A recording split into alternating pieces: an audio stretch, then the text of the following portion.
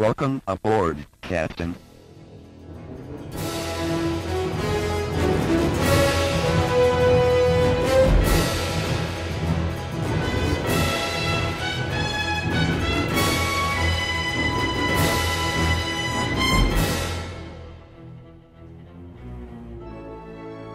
Welcome to Star Trek Minute, the semi-daily podcast where we talk about and celebrate Star Trek III: The Search for Spock, 1 minute at a time. I'm one of your co-hosts, David Stoker. And I'm your other co-host, Chris LaSalle. Hello, Chris. Hello, Dave. Welcome back to another fun-filled week of Star Trek Minute. Yes, more credits. Yeah. So no guests this week. We're going to spare them the having to slog through credits. Yeah, I know. But there is, once you get through it, we get into the good stuff. So. Yeah. It's only another 3 more episodes? Yeah, it's only 6 minutes worth of credits. That's not bad. So this is minute number 4, and this minute starts with the torpedo pod and ends with Merritt Buttrick as David. Hey. Welcome back, David. Yes, and, there's credits, so obviously, not a lot to talk about, but I would like to talk about one thing about the credits, and that is no Leonard Nimoy.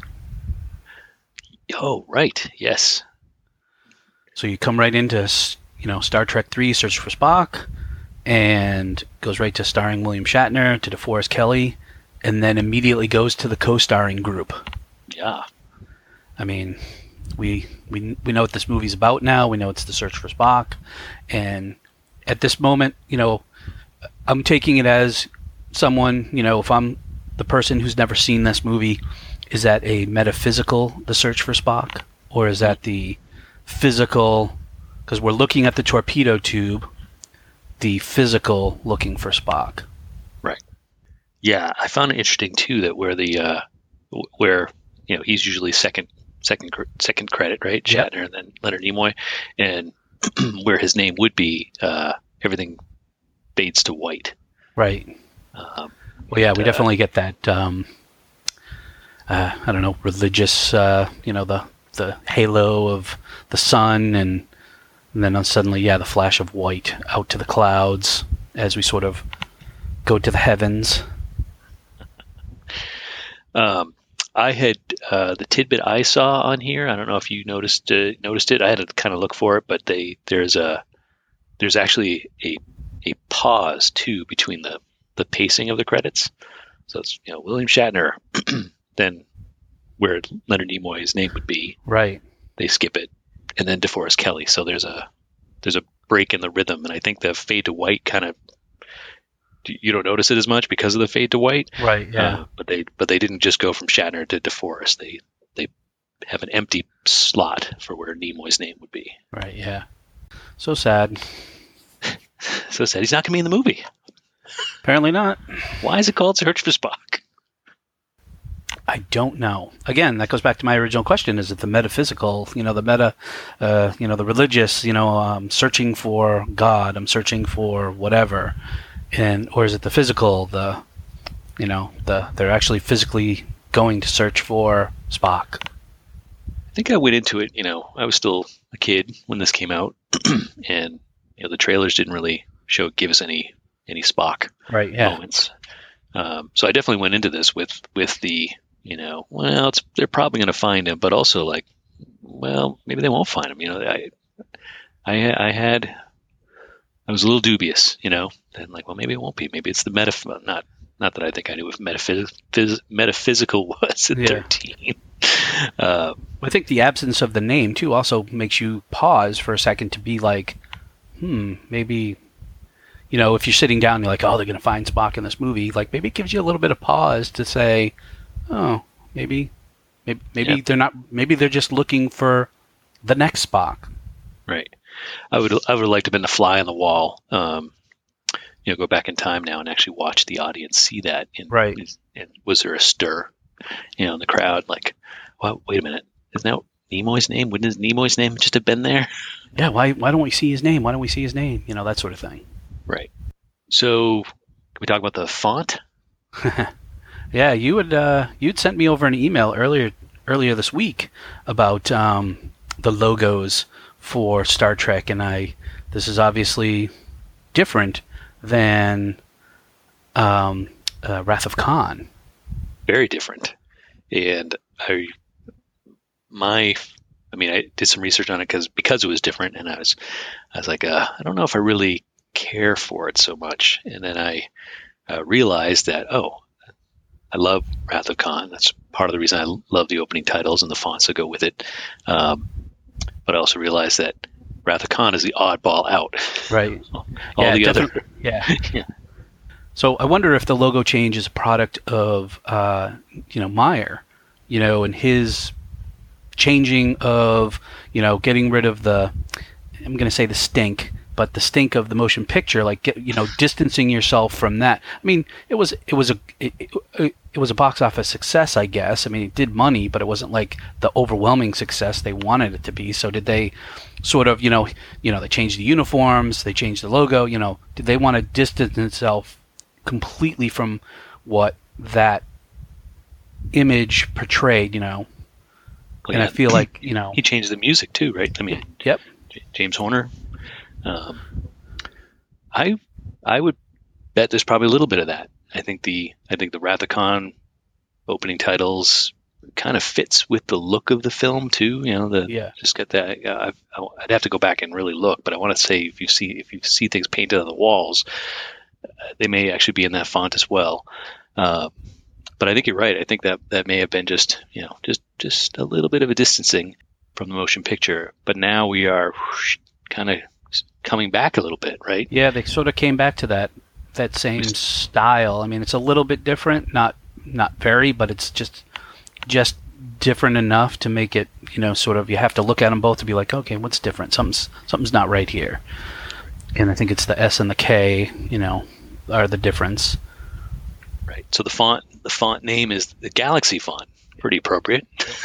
And really, this is the third style font, and well, at least up until this point. Yep.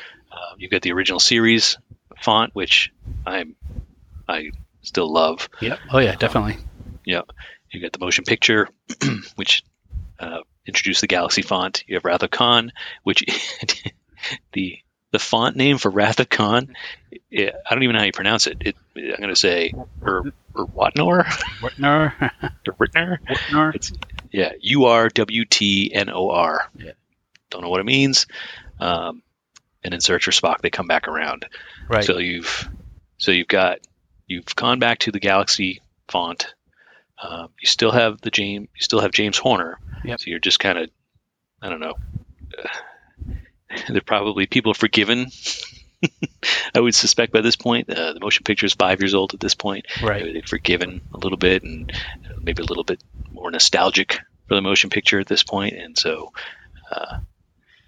for whatever reason, we're back to the classic film font. I know. Probably the listeners are like, "Oh my God, how can they be talking about fonts and logos?" And I find it.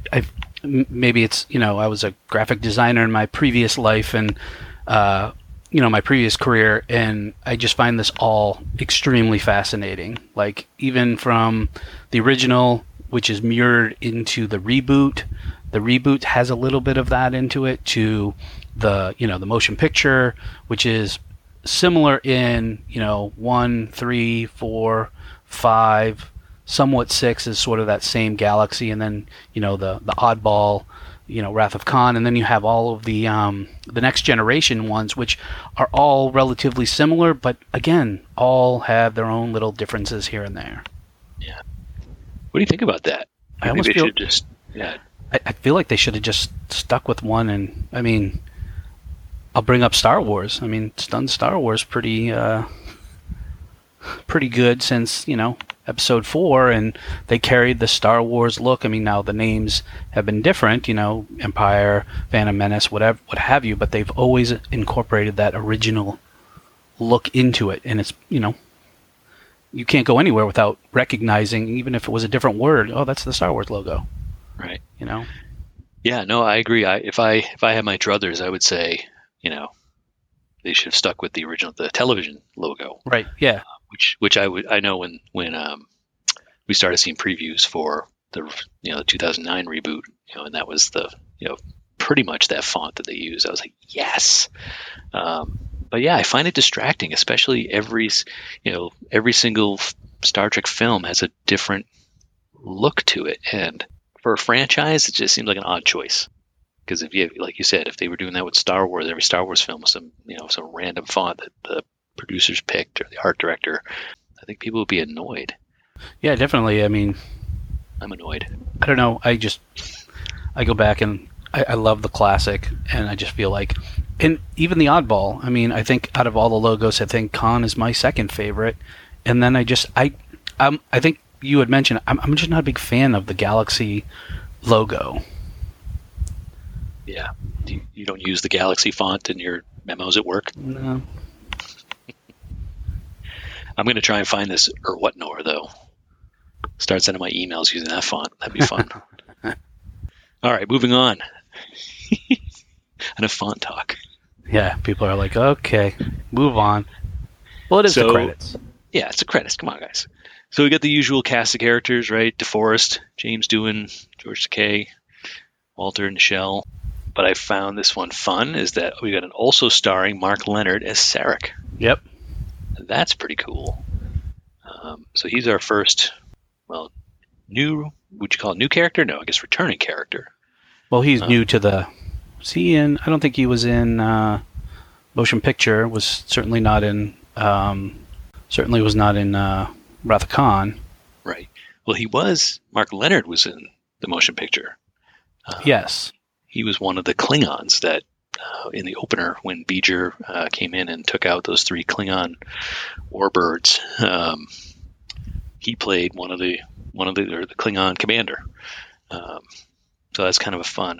He's played them all now, right? So yep. He's a Vulcan. He was a Romulan. That was his first appearance in Balance of Terror in the original series, and a Vulcan. So he's got the trifecta. I don't know. Is that actually a trifecta? People want to play all 3 of those aliens. But I get it. Like, he's like the first non-previous movies character. Like, yeah, he's like a secondary character, right? One of the first secondary characters to come back. Although right. Commander Kyle was in Wrath of Khan. He was a secondary, he was like a third-tier character, I guess. Yep. So Sarek, I just did a little bit on, looked on Mark Leonard's resume. In addition to being in the Star Trek series for a couple episodes, he was in the animated series playing Sarek, or the voice of. He was in Star Trek 3, 4, 5, and 6. Yep. And then he kind of wrapped things up in Next Generation. Which, have you gotten that far? I know you're rewatching Next Generation. Have you gotten I know, those but that episodes? is one of I've actually seen I think I've seen the episode, or maybe I just watched it out of order, but might have been on TV, the episode where he's got to do the delegation, and clearly he's affecting the crew, and the only way for him to, to do his duty is to sort of mind meld with Picard, and which is a fantastic acting job by Patrick Stewart. It's been a long time since I've seen that episode. I know which one you're talking about, and I actually got a little bit of goosebumps as you're talking about it. Is that the one where Picard just locked in a room and he's laughing and then crying, and then all these things like one behind the other? Yeah, he's like feeling all the emotions that Sarek sort of purged into Picard. Right. Just so he can pull off that one last job. Right, yeah. Logically. And I think that was not to digress too much, I think that was a really smart writing choice, as far as, because I think it was like the Vulcan equivalent of Alzheimer's or something, right? Where it's just, he couldn't control his emotions anymore. Yeah, he couldn't control them, and when they bled out, it affected other people, and I believe it was, however you say it, non-curable, incurable, uncurable? Incurable. So there was no way for them to, purge it. Yep. I think that would be a fun thing we should do this season, is talk about all the kind of the tangential episodes, or at least, give people for more info, you guys should go check out. I mean, Sarek is obviously got at least 1, 2, 3, 4, 5 episodes of Star Trek you can go and watch, Right. just to get some extras. And we'll talk more about him, I guess, when we actually get to his scenes. minutes. Yeah, but one thing that to totally remain on this tangent is the new show. He's going to be not Mark Leonard, obviously, but the character Sarek, a younger Sarek, will be on the show, which I find fascinating, and the relationship that he will have with the main character, I also find very interesting. Yeah, I don't know how I feel. I like that they're going to use him as a character. They could have just as easily, I guess, done that with another Vulcan. It's an interesting choice because you could do that show with just any old Vulcan. Yep. But the producers obviously picked Sarek for a reason, and I'm very curious what that reason was and why. Is it just to link it to the later episodes, or I suspect there's going to be some good writing there, and there's going to be some. And I'm dying to know what they've got in store. Yes, me too. Do you know Mark Leonard was also in Buck Rogers in the 25th Century? I did not know that. Were you a Buck Rogers fan? Huge Buck Rogers fan. I mean, who wasn't an Aaron Gray fan? Not Gilgerard? Gilgerard. Yeah, I liked it. Obviously I like Buck and Tweaky, but come on. She was wearing those skin tight pants. I remember seeing the pilot. I saw this, both the pilot for Buck Rogers, which is like a TV movie or something, and then the pilot for Battlestar Galactica, the original series. Both of those got played at the movie theaters. I saw both of those in the movie theater. Huh? Did you ever? Was that just me? Did I imagine that? No, I didn't imagine it. Did you see them? Did you get a chance to see them in the theater? I did not. No commercials, so that was nice. It's like watching Hulu today. Sponsored by Hulu. All right, so who else we got? Oh, we end the minute with David. Aaron Patrick. So David's back. That's nice. So we'll get a little more David action. Yep. Hopefully it's not whiny David. Yeah, one would hope after he's gotten through that phase, now that he's reconciled with his dad. Although we don't know, maybe that's just who David is. Maybe he's always going to be whiny. Or was he whiny because he wasn't reconciled with his dad? Yeah, seriously. I had one general comment about the minute. I know the camera is I think we're running in reverse now almost, right? We started with the photon. We started with the photon tube on the ground. Yep. We see some of the space ferns. It flashes up into the sun. Everything goes to white, and then we're kind of backing through the clouds. All I can think of looking at the clouds is Superman. Oh, really?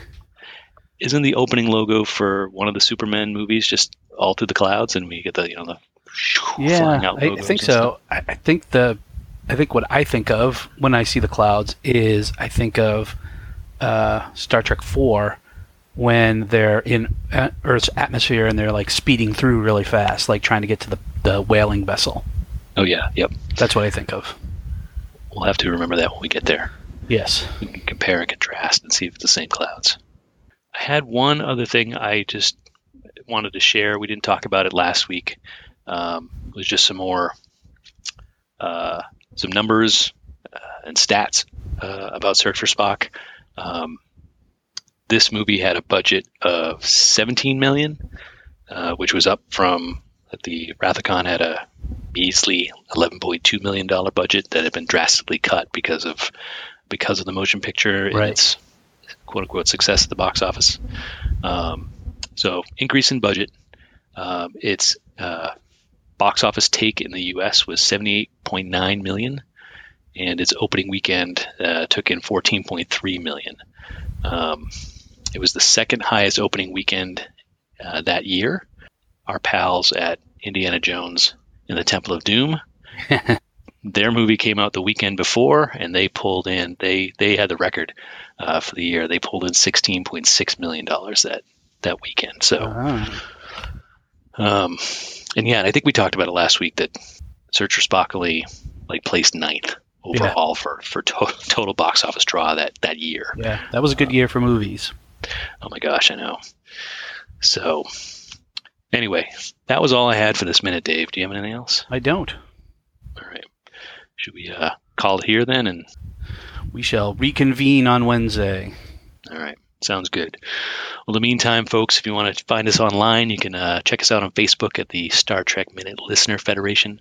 If you can join up and talk about Search for Spock, talk about your favorite minutes, favorite moments. Love to hear from you.